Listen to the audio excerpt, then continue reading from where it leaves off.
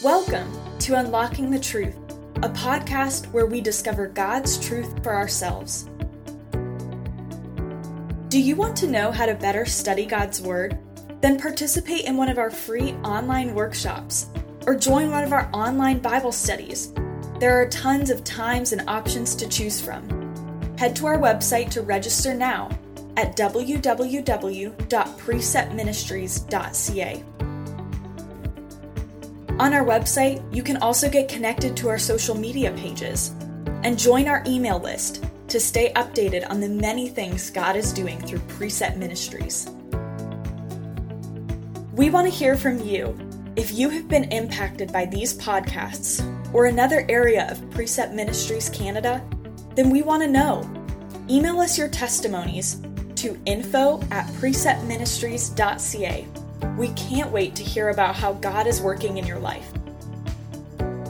Now, stay tuned for Unlocking the Truth, a study on the book of Colossians. Hello, everyone. It's Mark Sheldrake here in another episode of Unlocking the Truth podcast. We're working our way through the book of Colossians. Today, episode 9, our final episode in the book of Colossians. It has been a wonderful time to walk through these scriptures. I'm sad to see the book of Colossians coming to an end. There's been so much powerful stuff in these verses, but now we're going to be making our way over the next 9 weeks, starting after Canada Day. So there'll be a couple weeks off where there'll be no podcast, where we'll be going into 1 Thessalonians. Cannot wait to dig into that book as well and just see how the Lord will use the truths of those verses and those chapters to really challenge us to live more and more like Jesus Christ. Great episode for you today as we look at a couple of topics, and let's just commit our time to the Lord, and then we will dig right in. Father, we do thank you. Thank you for the opportunity we have today to be able to not only record this podcast, but also to present it through the internet and our website and iTunes and different areas that people can listen to it. Thank you for those who have committed their time to participate in study of Colossians, but also by listening to the podcast and going back to the scriptures and looking through. Father, we pray that you would challenge us in your word again today, that today would be an opportunity for us to see some great truths that we can apply to our lives. In Jesus' name we pray. Amen. So last week, episode 8, we walked through the relationships that come from the text and how we're to live out the doctrine that has been given to us throughout Colossians, and now live it out. Live it out in your marriage, live it out in your family, live it out when you are dealing with your workers, co-workers, or employers. And so this week, we are now coming into the final parts of this letter where there's going to be a couple of things that we really want to look at, really want to be challenged with, and then really think about how we accomplish these things within our own lives. So we ended off episode 8 looking at chapter 4, verse 1. Now, in chapter 4, verse 2, he starts with the following: devote yourselves to prayer, keeping alert in it with an attitude of thanksgiving.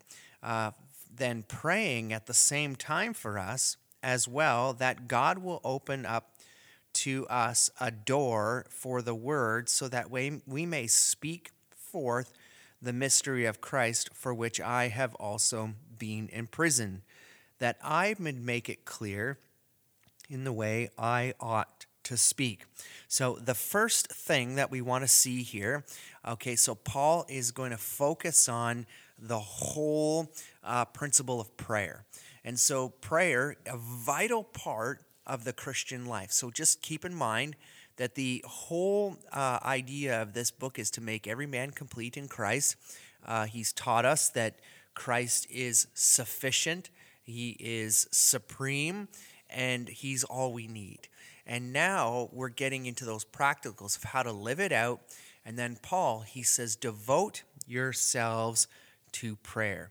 The idea of this word devotion is to be courageously persistent. So to continue to pray no matter what is going on. So now the challenge is about prayer in our own prayer lives. What does it look like in our own lives with our understanding of prayer? So in just my own personal life, just to pause and give you a moment to think through prayer life and how it's kind of changed. For me, since March, I will tell you that my prayer life has drastically changed. I believe that prior to March, I prayed to the Lord and I spoke to him, and I begged him to do things for our country and for our ministry and for my own family and household, that God would do great things. But my prayer life has really geared in and really focused on a couple of things. One, if you've been listening to this podcast for a long time, you'll know that around mid-March, my dad went into have an open heart surgery, and things did not go well.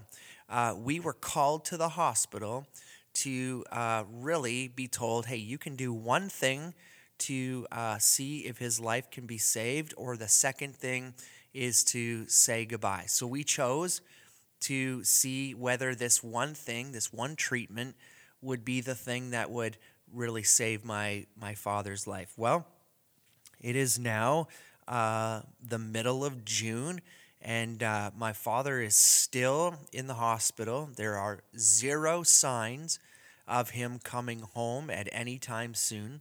He's still not able to speak properly, still on a feeding tube, and still dealing with a lot of medical issues.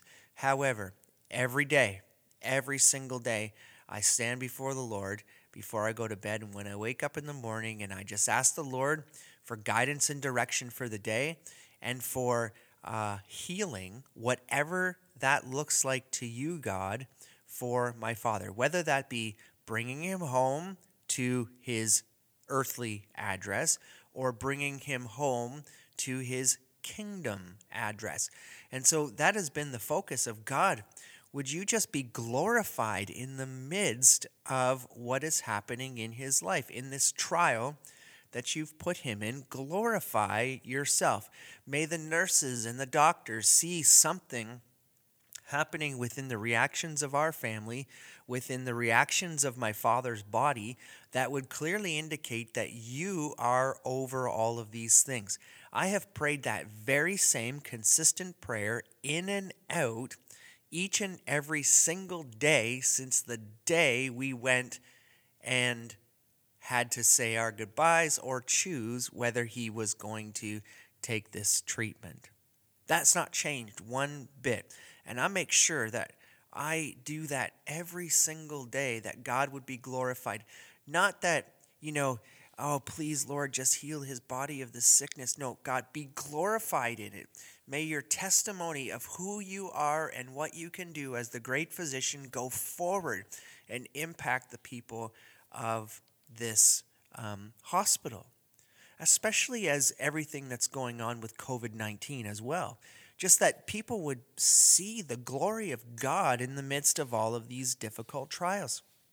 And so as I have prayed that day in and day out, my wife and I have started to record the areas in which we have seen great improvements in the health of my father. We have seen things like came off dialysis, came off ventilators, came off all of these different machines. I remember the first time that the doctors told us we're just decreasing the medication that's keeping his heart going, and he's doing that on his own. We've seen now that he's come to the point where even though he can't fully communicate and speak properly, he's calling my mom every single day, multiple times a day on an iPad. And you step back and you think about what life was like just a few months ago with all these tubes and machines and everything going on. that in this we've been able to stop and praise and worship God because we have seen him glorified in what's happening. We've been able to share testimonies of how God is restoring the body. It's absolutely amazing to see that God's creation has the ability to restore itself, and with the help of medical kind of drugs and things to keep him comfortable. But he's healing up. It's absolutely amazing. And Paul, what he's saying here is devote yourself to prayer. Make this a part of your life.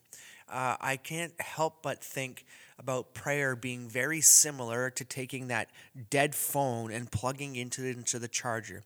Every time we take time to go to the Lord, we're tapping into the power source that's going to do the work for us. E.M. Bounds wrote this wonderful book on prayer. They called E.M. Bounds one of the gurus of prayer. And what he said about prayer was, prayer moves the arm that moves the world. Can you imagine that?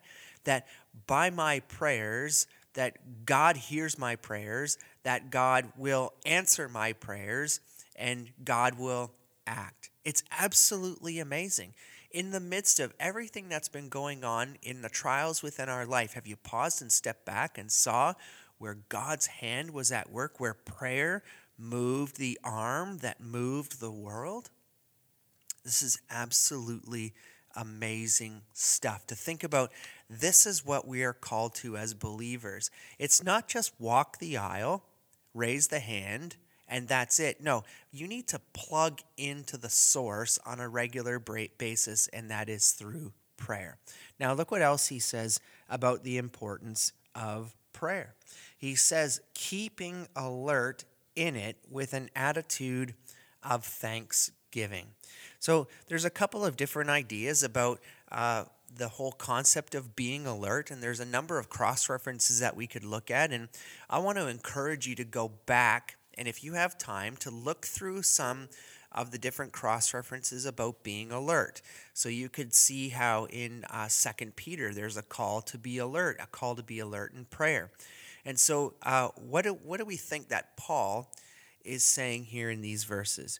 One, I'm going to think that Paul is telling us to keep alert in prayer, and that means, one, to be aware and alert and not asleep to the needs of the people around us. That we have to pay attention in our prayer lives, that we should be focusing on the things that are around us and the prayer needs that come up on a regular basis. The second is that we have to keep alert in our prayer, according to 2 Peter, is that we will not be overcome by Satan, the enemy. So we're in prayer and we're constantly bearing in mind the needs of others. We're listening to the needs and we're going to the Lord in prayer with those needs. Second, praying for protection, that Satan would not overcome us, that we wouldn't fall asleep and not pay attention to the mistruth that is around us. Father, keep us alert in all that you do. So let's look at the first one first. Okay, so the idea and the concept of we need to be aware of the needs that are around us. All right, so when we're praying in persistence, okay, so courageously persistent prayer, when we are being alert to what is going on around us, our prayers move from very vague prayers to very detailed prayers of items that we can be praying for. Father, you just think, Father, pray for our country. Our country needs you. No, now we can gear in and start praying for certain things within our country. Well, we have issues of gender, and race is a big issue going on in the world as we speak. We have racism, which is on the forefront. We have gender issues. We have marriage struggles in what's the definition of marriage. We have battles for truth. We have COVID-19. What do you believe? What don't you believe? All of these different things that we have. Now, how does that direct our prayers? Well, we can pray that people in this world would fully understand that in the eyes of the Lord, in the eyes of believers, we are all God's creation and therefore should be treated equally. Love the Lord your God with all your heart, with all your soul, with all your mind, and all your strength, and love your neighbor as yourself. So we go back and we start to gear in how we're going to pray for each other through the scriptures. Secondly, we come with various needs. Think about those who have health issues. We then have the idea that we can go forward and ask for prayer on specific things that we need to pray about. Now, the second is praying for protection. It's praying to be alert and awake. If you want, you can go back to the Gospels and you can see that Jesus told the disciples to be alert as he went and prayed, and yet they fell asleep. They were to keep watch and keep alert for the things that are going around them, the same way that we should be praying and keeping alert for what's happening in and around us right now within our own culture. Be aware that we're in a battle for truth, that you don't know what to believe within the media. And so because you don't know what to believe in the media, Father, keep me alert to the things that are of your word. The things that are of your word that are coming at me, may they be darts that bounce off my shield and don't stick to me. Because, Lord, I just want to live in the truth of your scriptures. So gearing in and understanding that we can go to the Lord with specific things is a vital part of continuous and persistent prayer. Now, Paul, he's going to tell us that there is a specific thing that he wants them, this church, to pray for him. And he says that you would pray for us, that God will open to us a door for the word, so that we may speak forth the mystery of Christ, for which I've been in prison, that when I speak the word of Christ, that it would be clear and fully understandable. So now we have a specific prayer request for the church from Paul, and that is that they would pray for open doors for him to take the gospel. The second is that when he presents the gospel, that it would come with much clarity. Do you see how that changes the way you focus and devote yourself to prayer? Have you heard that before? You've maybe in your churches, oh, Father, we just need to pray for open doors. You know, it's the Christianese comments of how we're going to share the gospel. Christianese is our own little language of which we understand. Father, give us open doors to take the gospel. Father, open doors for us, opportunities for us to go here. I remember when I first came to Precept, Tom and Jane Hart were praying for open doors to take Bible study training to Yellowknife, Northwest Territories.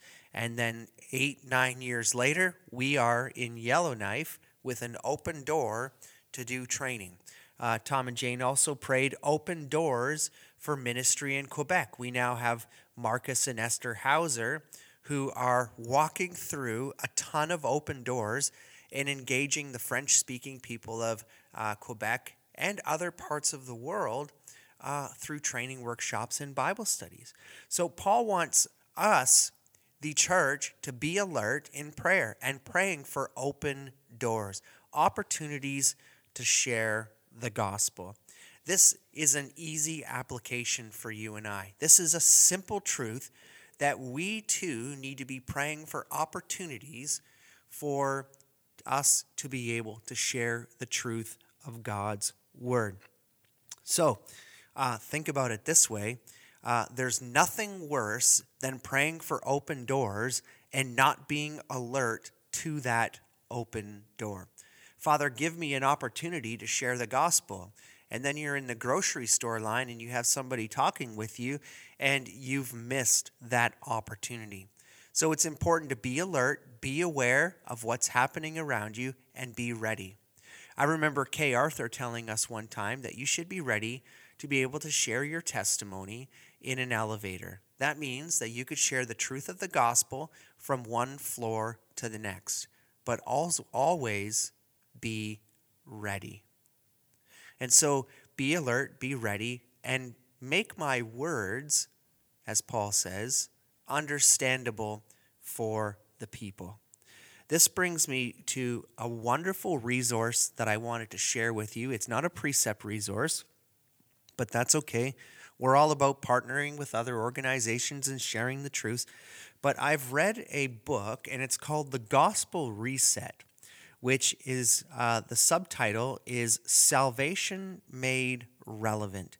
And this is written by the founder of Creation Ministries, Ken Ham.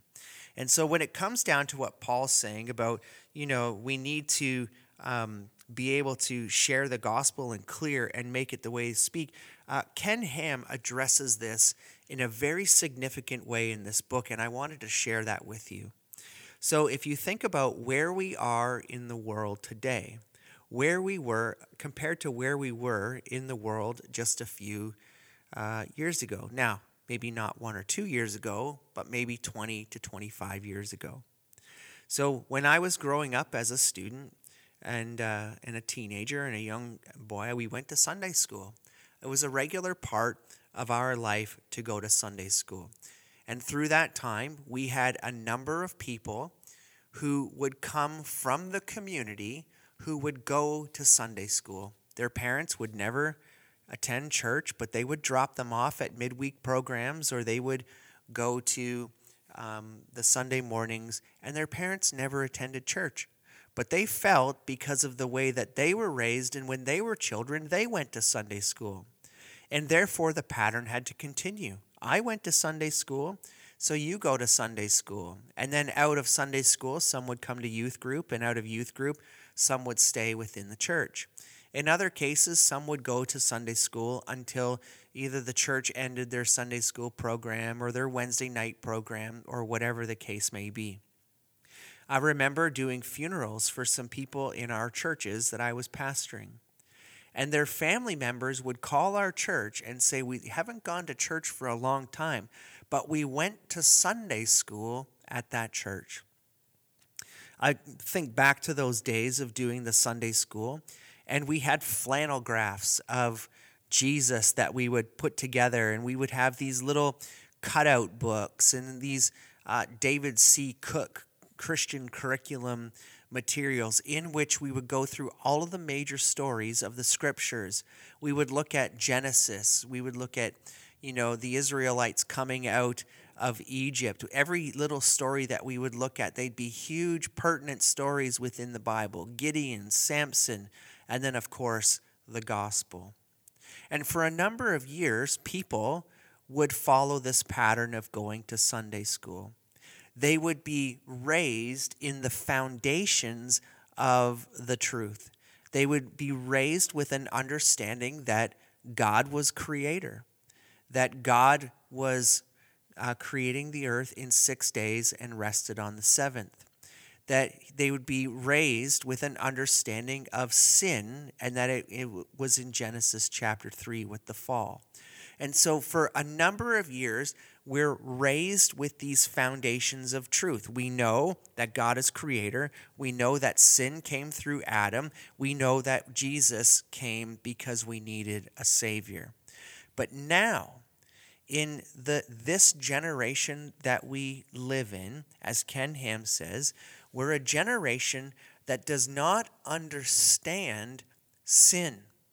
We do not understand the consequences of sin. You see, everything is based on moral truth, or what I feel to be truth. What's sin to me is not sin to somebody else, and they don't understand the biblical truth about sin. Therefore, Ken says, when you are sharing the gospel and preaching the gospel in this generation needs to go back to the very beginning. You need to show that God is creator, that he is the one that brought creation into existence. You have to show what happened in the garden when Adam and Eve took of the fruit and they were cast out and they were judged for their sin. You have to show the reason and the need for a Savior. When we used to preach the gospel, we had an understanding that people already knew they were sinners and therefore knew what sin was, and we could go right to the story of Jesus. Acts 2 is a phenomenal example of Peter's sermon with people who already had a foundation in the truth. Paul, in his examples in the book of Acts, will show you and point you back to creation, because he would preach to a Gentile nation. Peter would preach to a Jewish nation. So it's the same way that we are now. We don't have the foundation to be able to just present the gospel like the Acts 2 church. We have to go back to the very beginning, and so therefore we have to understand creation. So now you can't just present the gospel just quickly. Jesus died on the cross. He was raised from the dead after being buried for 3 days, and you need a Savior. You have to show them what sin is. You have to show them that they are sinners, that they are headed for wrath, and they need a Savior. And that God did all that. You've got to do that whole foundational truth. Build the foundation, lay the bricks on top of it, and then give them the gospel. This is what Paul's doing in Colossians. It's the supremacy and sufficiency of Jesus. He goes back to Jesus at creation, and he shows him all the way through, and this is what he's done for you, and that's why you don't need anything else. So what we are doing here when it comes to us sharing the gospel is we need to be clear of who our audience is that we're sharing the gospel with. If we want to be effective gospel sharers and evangelizers, we need to know the whole truth, present the whole truth, and lay it out for the people to go with that information. Now, here's the important thing in all of this, is that none of this is done in our own power. It is all done through the power of the Holy Spirit. Just listen to what the Apostle Paul tells us in 1 Corinthians when it comes to sharing the gospel.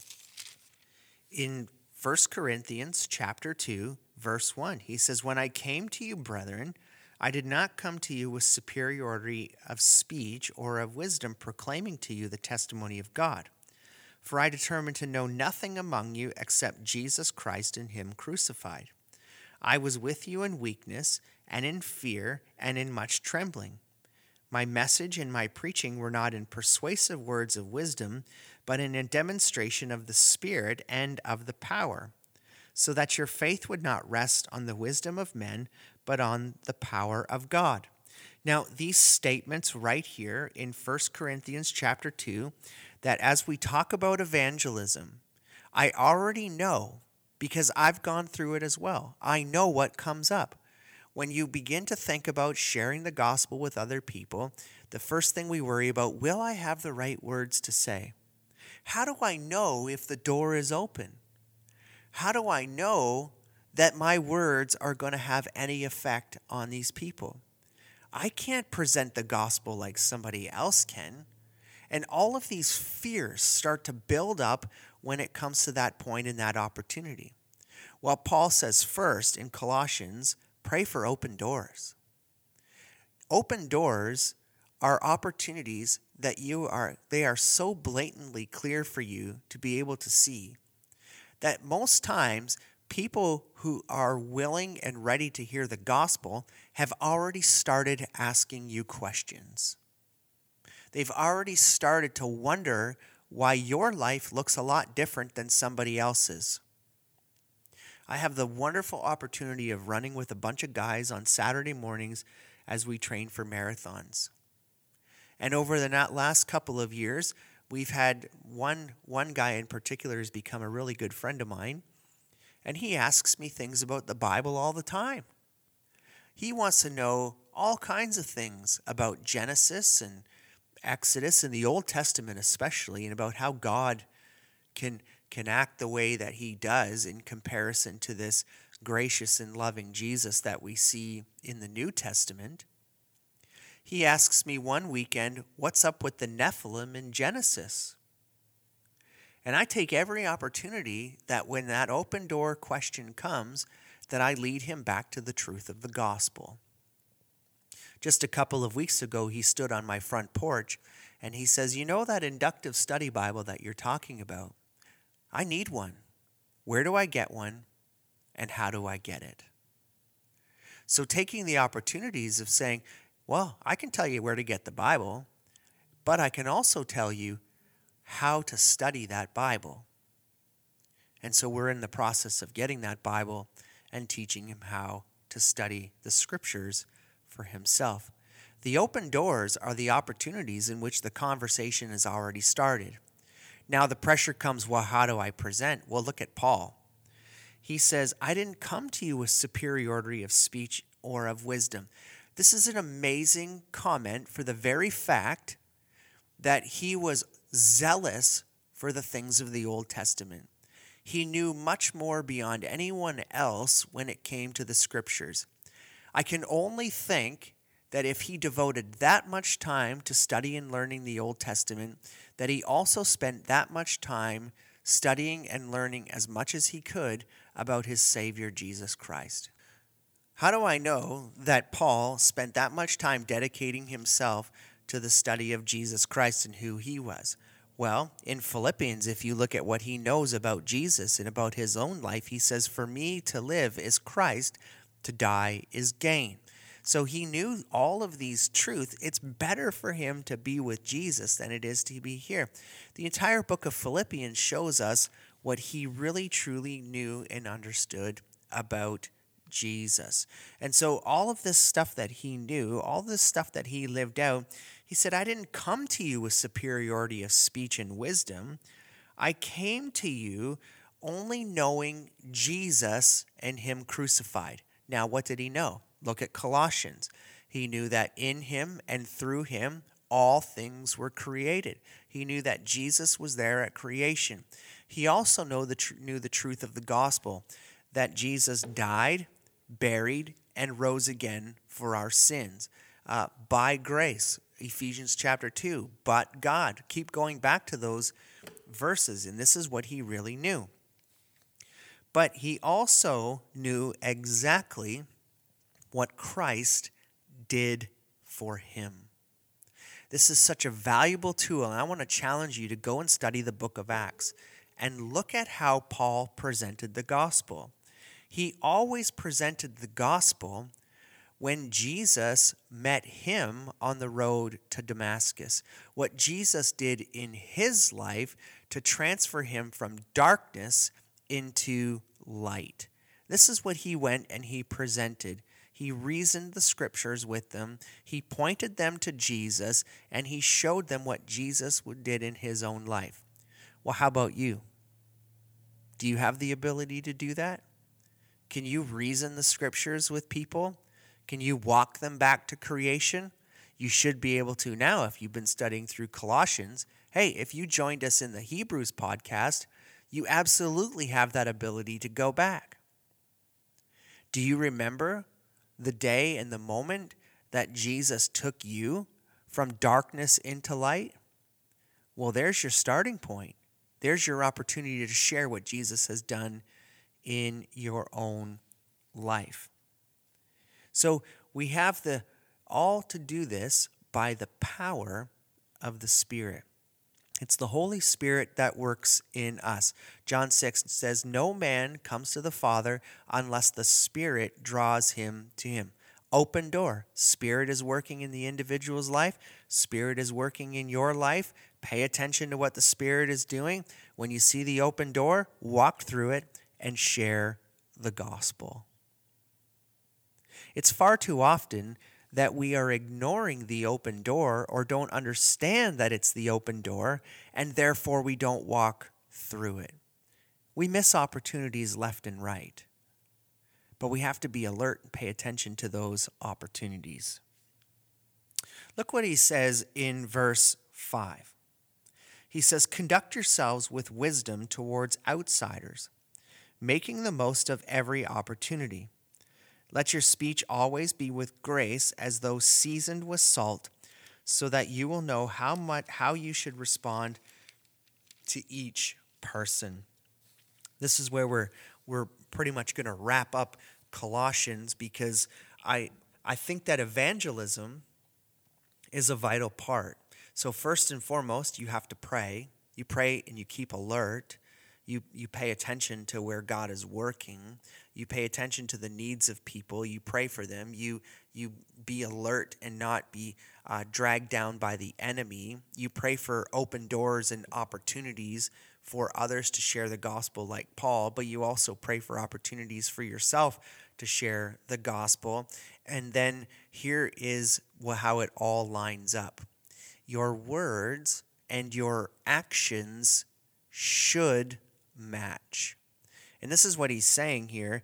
Conduct yourselves with wisdom toward outsiders, making the most of opportunity. Now, Paul, what he's addressing here is that you need to behave with a life that glorifies and honors God when you're dealing with unbelievers. And so our lives should look very much different than that of the unbeliever. And we should, in our words, in our actions, we should be a seasoning salt to these people. People that speak encouragement to outsiders outside of the church, not judgmental attitudes and high and mighty people, but humble, loving servants of Jesus Christ. John MacArthur said, Christians should be a purifying influence in a decaying society. So as we are out living our lives and bringing glory and honor to Jesus Christ through our actions and our words, more people will come to Jesus. They will see Jesus living in and through us and therefore see something different. Now, I go back to my running friend. One of the most interesting conversations that I ever had with my running friend who is not saved. He grew up in the Catholic Church, and he has a lot of baggage that comes with what he has gone through within the Catholic Church. And one day, I bent over to tie my shoe, and it was just him and I on the road away from the entire group, and the words that came out of his mouth were so encouraging to me because he goes, you and the way you conduct yourself in your life are causing me to want to conduct my life in a different way. I don't swear like I used to. I'm very aware of the things I say and the way I behave when I'm around you. I notice things that are going on in my life that I need to correct when I'm hanging out with you. And I pause and I stop and I think, wow, that is blowing my mind. As I live and do my best, I am far from perfect, but as I live my life and do the best that I can to glorify God in my actions, I'm starting to rub off on somebody who has yet to profess Jesus as Lord and Savior. That this person wants to live a better life, a more engaged life in being aware of other people and the way that they behave around them when they're with me. Isn't that amazing? We all can have that as we live a life driven by the Holy Spirit. As God speaks to us about the areas in our life that we need to correct, that we need to cut out, the garbage that we need to get rid of, the more we cut out, the more sin we cut out, the more that Christ can glow out of us. The more that people can see Jesus in each of us. This is why, and I've already gone to this passage before, but I cannot wait to get to 1 Thessalonians chapter 1. Because the people that were with Paul, that lived with Paul, that walked with Paul, that learned from the gospel from Paul, it says in 1 Thessalonians chapter 1 that this church became imitators of Paul and of the Lord. While Jesus had already been with the Father when 1 Thessalonians was written. how would that church have ever seen Jesus? Well, they saw Jesus in Paul's example. This is why it is so vital that our words, when we share the gospel, then we share our profession of faith, and our actions line up.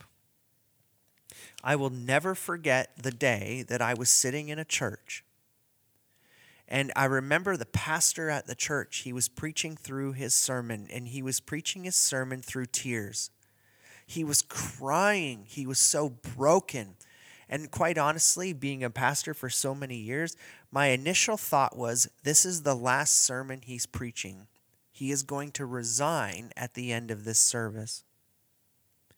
But as we came to the end of the service, and he prayed at the closing of his sermon, he paused and he stopped, and the room was filled with people. A couple thousand people were in this room. He paused and he stopped and he said, "Friends, one of our brothers has fallen, committed adultery." It turned out to be the worship leader of the church, the person that stood up at the front every single week, and he led people into some God-glorifying worship each and every week. We loved being a part of the worship. We had this worship leader participating with us in precept studies, in precept conferences as well. But he had fallen, and I watched as the eyes of the people around this church and their heads, they sank, because this was an individual that they looked up to, that they were excited about the fact that every week he brought them what they believed into the presence of the Lord. And he had fallen. His words did not match his speech. And so this is what we see all of the time. Christian leaders who have words, but their actions do not match. And what Paul's telling us here is that we need to conduct ourselves with wisdom. We need to make the most of our opportunities. Be wise, live a life that's glorifying and honor to God, and make most of every single opportunity you have to present the truth of the gospel. Don't miss those opportunities. Quite often when I'm flying around the country, when I get done teaching in all the workshops, and if I'm out for a few weeks, I get on the airplane and I want to put my headphones on and I just don't want to talk anymore. I want to go to sleep and wake up back at the airport. Once I was traveling and I saw a man get on the plane, and I was fairly confident, and I thought he must have a Jewish background. He looked like a rabbi, and he was wearing some very religious type clothing, and he sat down beside me on the window seat on the plane. And I thought to myself, oh, please do not say anything. Mark, don't say a word. Just put your headphones in and keep quiet. Otherwise, you are going to be talking through the entire flight home. And then I looked down and I saw a book at his feet. I first saw a Bible, and the second book I saw was The Feasts and the End Times. And so I thought to myself, well, he might be a Christian, and he's reading a book on Revelation. But I said, Mark, just don't say a thing. Just keep your mouth shut and don't talk. Don't talk. And the next thing I know, out of my mouth comes, that's an interesting book you're reading down there. Tell me more about it. And as he began to tell me more about it, I started to hear things in his words and in his discussion with me that of Daniel that didn't sound right, didn't sound like it was lining up to the scriptures. He was telling me that he believed that the Antichrist was a homosexual. And he was pulling that out of a certain chapter in Daniel. And I thought to myself, you know what? I'm going to take him to this chapter in Daniel, and let's see what we can look at and we can pull out of the scriptures together. And there we sat on the airplane for the rest of the flight.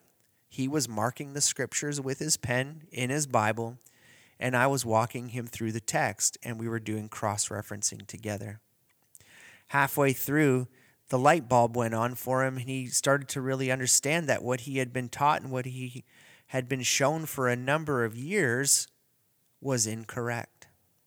He then said, I'm heading to teach a pretty big event in Pennsylvania, and so can I run my Ephesians sermon by you? How are we doing with that? We walked through and we discussed Ephesians. To this day, we still have conversations about the Lord together. It all started with an opportunity and an open door. And what ended up happening was God was using that opportunity to correct some doctrine. So be always aware of the opportunities that are before us. Don't miss those opportunities. Don't miss the opportunities with your family, with your friends, to share the truth of the gospel. This is what Paul calls us to do in these verses. Let your speech always be with grace, as though seasoned with salt, so that you will know how you should respond to each person. Be gracious towards other people in the way that you act, behave, and speak. The phenomenal thing that ends out the book of Colossians, it just has a great number of names that I would challenge you to go back and look at all of these people that are involved in this. I just wanted to point out to you one thing. I believe that Paul has put all of these names to end out Colossians because all of these people played a vital role in his ministry, that he never once did it alone. We know that. We know that he traveled with Silvanus and Timothy and others, but here he highlights the work that these men have done for Paul and for the gospel. It's a phenomenal example of seeing that Paul was well aware that he could not do it alone. We can also see that in the very fact that he knew that by the church's prayers and his prayers, opportunities would open for the gospel. So the encouragement for us this week, as we wrap up Colossians, one, you need to know that Jesus is supreme and he is sufficient. He's all you need. But the other thing is, he's all you should be talking about. Make every opportunity for you to share the truth of Jesus Christ with others. There's a great saying, and the saying goes that our job is to populate heaven and plunder hell. How do we do that?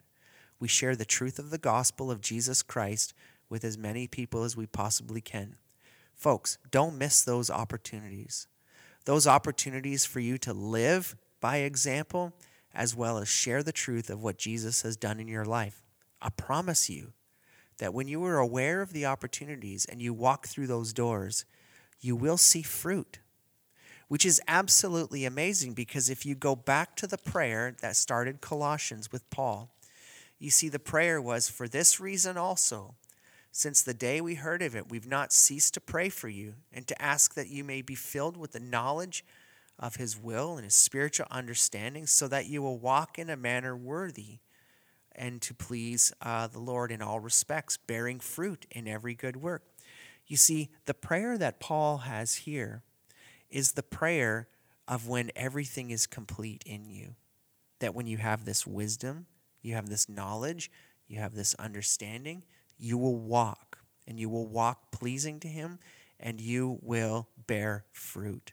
You will share the gospel when you walk through those doors, and you'll see fruit from it. You'll see fruit in your own life when you begin to act and behave in a life that glorifies and honors God.